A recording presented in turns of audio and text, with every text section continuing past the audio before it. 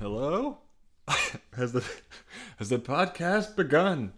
It has begath. Guys, welcome to Gambling for Shoes. The podcast might not really gamble for shoes anymore, but I do gamble. You could also call this podcast I Got Fucked by the Chiefs Club. If you're joining from Philadelphia. Yesterday was Super Bowl Sunday. Interesting game. I want to get into it. But in terms of the basic math, I did win some money yesterday. I could have won a lot more if the Eagles won and if Patrick Mahomes threw for over 250 yards. I feel like I kind of saw where the game was going, so I give myself credit for that, but I could have done better. But the big bet I hit was a 3-item prop bet parlay, which if you don't gamble, I might as well be speaking Mandarin. But I basically bet that the game would go over like 46 points. That Patrick Mahomes would throw for at least 2 touchdowns, and that this is the kicker. I'm proud of this one, so lean in. All right, when I finish this sentence, I want you all to envision patting me on the back because I am proud of this. The third part of that parlay was that the Chiefs had to be losing at halftime and then ultimately win the game. So those 3 things hit, and they pay out pretty well. So like the losses I had on my other bets is kind of a wash. I probably end up profiting a little bit, but I was very close. But yeah, I mean, you kind of saw the Chiefs. They were only down 10 at halftime. You kind of figured that they were going to at least claw back in the game. Like at halftime, the line was 7.5. What? Of course, I didn't jump on it, but it's money I could have made. But it was a pretty fun game, but that ending fucked it up. That sucked. I know the James Bradbury came out and was like, well, I actually did hold him. And it's like, yeah, I feel like you're being too humble or something. That was ticky-tack call for sure. And and for the second major game in a row, the Chiefs are fucking gift-wrapped. Whew. English, you guys. They were given the game by the referees, and it's like, everyone's like, it's rigged! It's rigged! The Mafia are controlling the NFL. It's not like that. I mean, it might be like that a little bit, but it's more about this conversation of how dog shit the referees are. This is a bummer. Because you don't want non-athletes, basically deciding the game. That sucks. You know? Because after that call, then the Chiefs get to basically kneel the ball and then kick a field goal from 5 feet away. The Eagles don't even get a chance to respond, and then now Twitter's like is trending with rigged and all that stuff. And the NFL has a PR. This is going to be a question they have to answer all off season. It does suck. It's crazy that the NFL now feels like WWE. It's like I thought I was done with this. You know, eventually, because there's 2 stages of being a wrestling fan. You're a kid and you believe it. And you're like, oh my God, Hulk Hogan is a great man. And I hate it when he loses. There's that. There's like the innocent version. And then there's the adult version. It's like, well, why the fuck would they do this? Why would they have Stone Cold Steve Austin lose this match in this fashion? I don't like the way the psychology of the story. And you get mad that way. And that's kind of how the NFL is like, why the fuck are the Chiefs winning on a technicality 2 games in a row? It's like, dude, I stopped watching WWE a couple years ago because I saw the people that were complaining about how bad it was. And now I'm doing the same thing with football. And I thought that, there would be more integrity. I don't know. As a Bengals fan, I obviously think I want to be like, yeah, the NFL's rigged. They want Patrick Mahomes to be their angel. And the bigger he is, the better it is, the more money it is. Yada, yada, yada, but I don't know. I didn't like it. Bad taste. No one outside of Kansas City enjoyed that. And then at the end of it, what was hilarious was that Travis Kelce was like, nobody believed in us. Nobody could have counted us in or out. It's like, dude, you've been to like 6 straight AFC championships. You've jobbed 2 teams in these games, and we've never once have been like, yeah, dude, the Chiefs suck. I've definitely said that, but I'm not the media. If you're listening to this podcast and you're like, I need some good old fashioned sports coverage. I need some AM radio that I could share with my uncle. Turn it off now. This just stop right now. Why can't we replay referees' calls? Why not? We scrutinize everything else. That seems like that would fix this. You know, just review. Why not challenge that? I don't know. It just sucks to have. I feel like the referees, when there's like 2 minutes left, I feel like they need to get together and be like, listen, guys, okay, if you hand a first down away, you could fuck up the whole game. So just think about it. If it's close, maybe it's okay. Just I did not mean to hit the table. But I'm really into this character right now, guys. If it's 3rd and 15 and you see a defensive holding call that doesn't draw blood, fucking don't blow the whistle. I don't know. I didn't like it. And now the NFL is going to get it. What's hilarious is that, where are you going to go? You know, if you're really upset about the NFL and you think it's fucking rigged, where are you going to go? The USFL? Is that really going to scratch your itch? The XFL? No. I don't even do college football, so it's like it's the same way of being a WWE fan. Where are you going to go? Where are you going to go? Are you going to go to the midget wrestling at the high school gym that comes once a month? Or are you going to do the super independent, basically, we're all communist wrestling? Wrestling's gotten political. This may be inside baseball, but like WWE is like Republican wrestling, and then there's like independent shows that are like so clearly aimed for like people of the left to get into it. Because that's what I'm saying. All kinds of people like wrestling. Dorks, liberal dorks, Christian dorks, conservative dorks. They're all into it. Black dorks. They're all there, dude. They're all there. But there is definitely AEW. Look it up. AEW, it's like an offshoot of WWE in a little bit. Like they've gobbled up some old WWE superstars. And typically ones who are small. Because WWE needs big boys. Big old boys. And all the other ones are for like the 5'7" guys that Vince McMahon was like too goddamn short. It's crazy that the NFL is wrestling now. But I don't know. Maybe I'm just losing my innocence. I'm 35. And just like, man, everything used to be so much more pure. But now not even fucking sports, man. I mean, what the hell? Speaking of best commercial last night, I didn't really watch the commercials. We had some people over, whatever.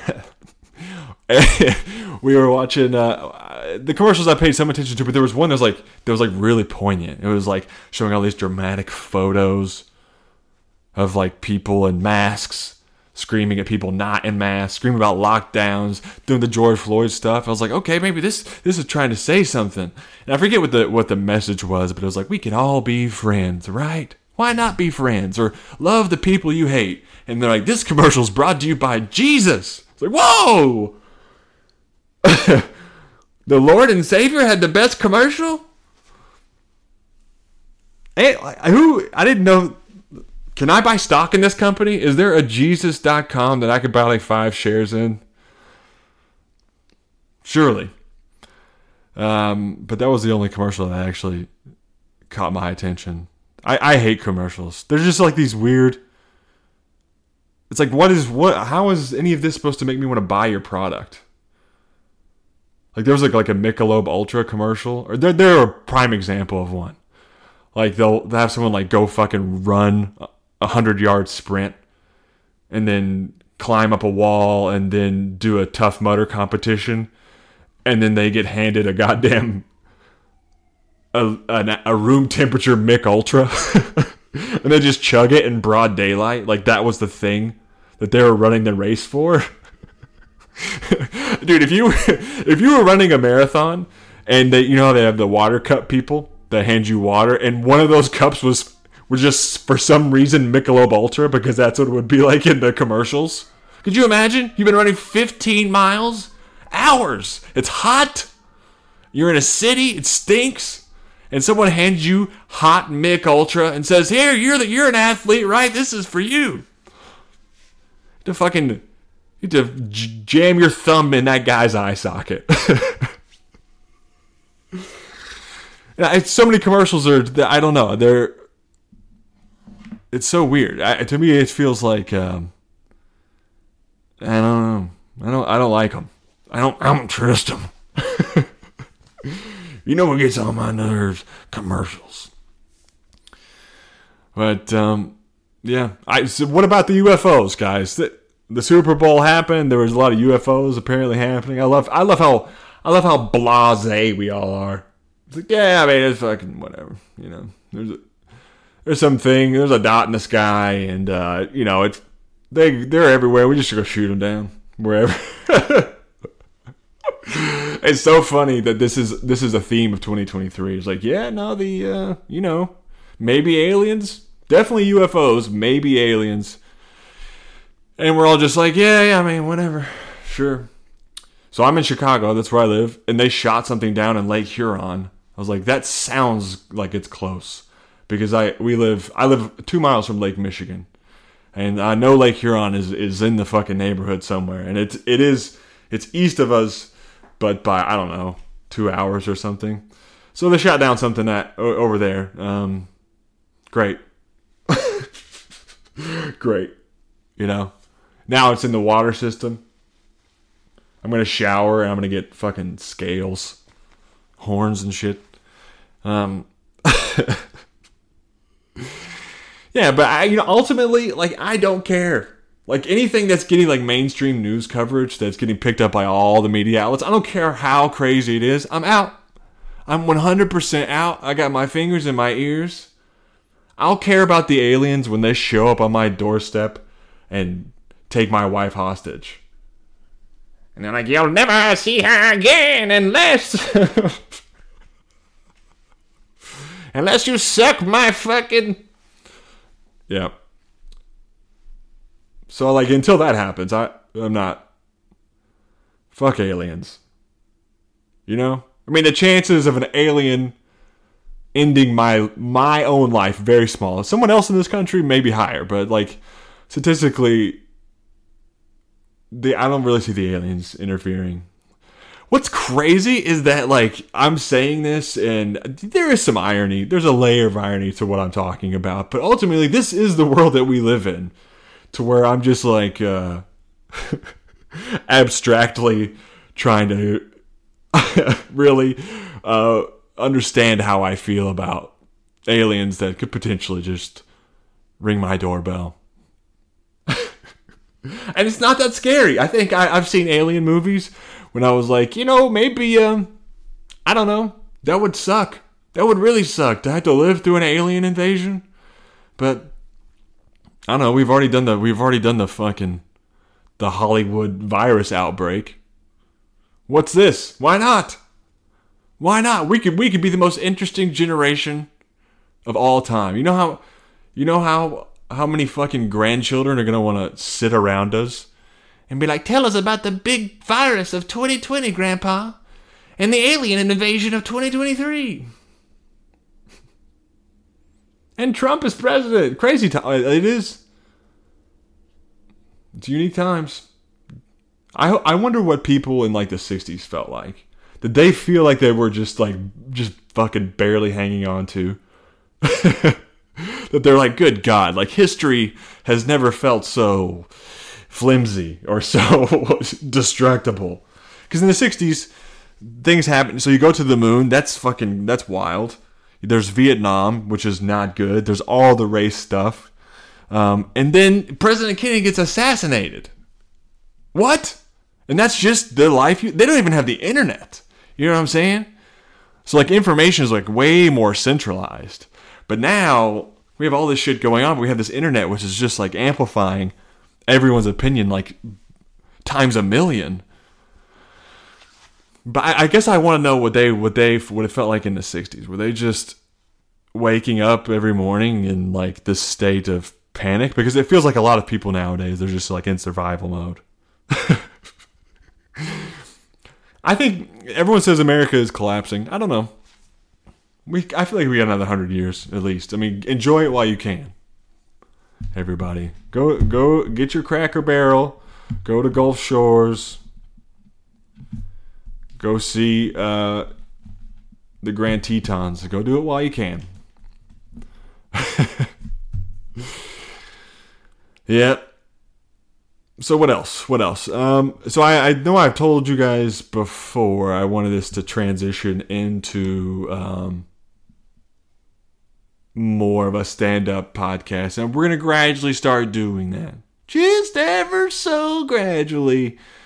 Go ahead and make that transition. You guys won't even know. You won't even know. I'm still going to gamble, okay, for all those, but most of my gamblings will take place in the NFL. I'm down to lose money throughout the year, okay? No problems. I love to gamble, all right?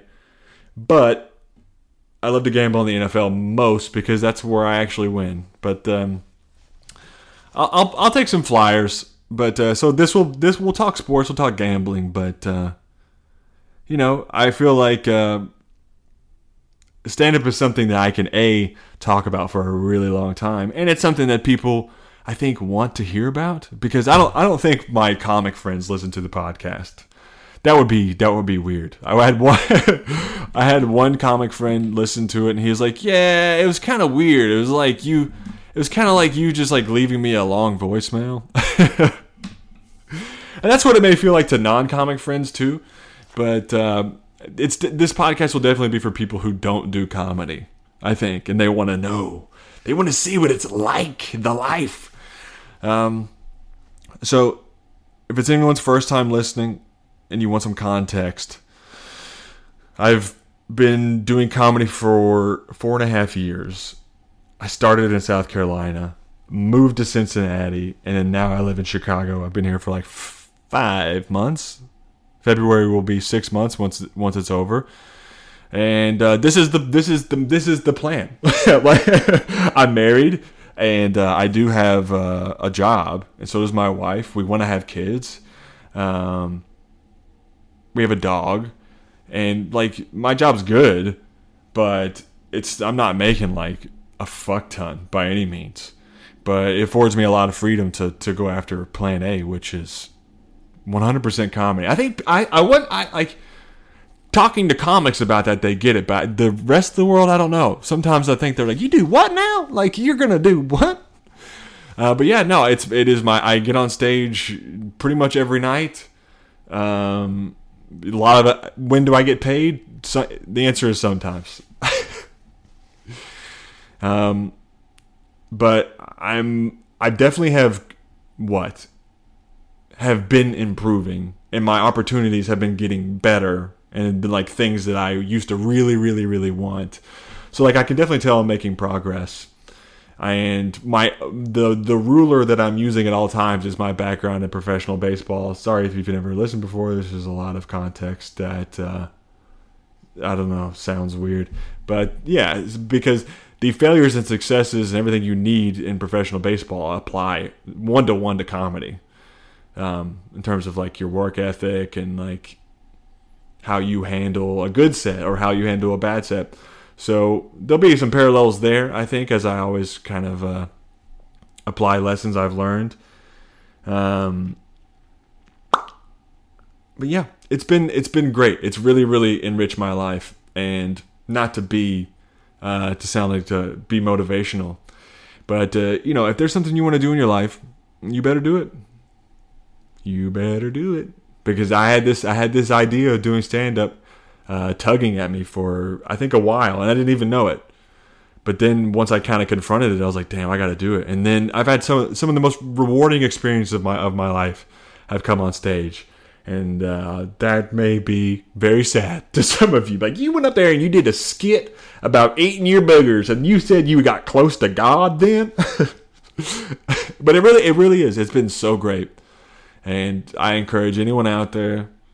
If there's some bullshit you want to do, some little project, you better fucking do it. You better do it because, sometimes you're going to need that purpose in life. No, comedy's been great. It's really giving me a fun thing to pursue. And ultimately, I want to take it as far as I can, but that's kind of like out of my control. So right now, I sometimes work in clubs. I'll do shows in bars. I'll do open mics in bars and little clubs and all that stuff. But the move to Chicago was all about basically being in a bigger stand-up market. Cincinnati was great. And, even New York and LA was probably better than Chicago. But to me, I'm like, I can get on stage a ton here and still do a lot of the clubs, even the same ones I was doing from Cincinnati. That was a loose setting of the tone of what stand-up is right now, or kind of how I feel about it. But I want to play a clip after every episode. I'm going to put these out every Monday. You have my word, unless something changes. But no, I'm going to put these out every Monday. You can count on me, brothers and sisters. And after every one, I'm going to put out a stand-up clip. And with a little bit of context, and just kind of show you what goes into this in terms of like a joke I'm doing, or maybe a riffy moment I had on stage.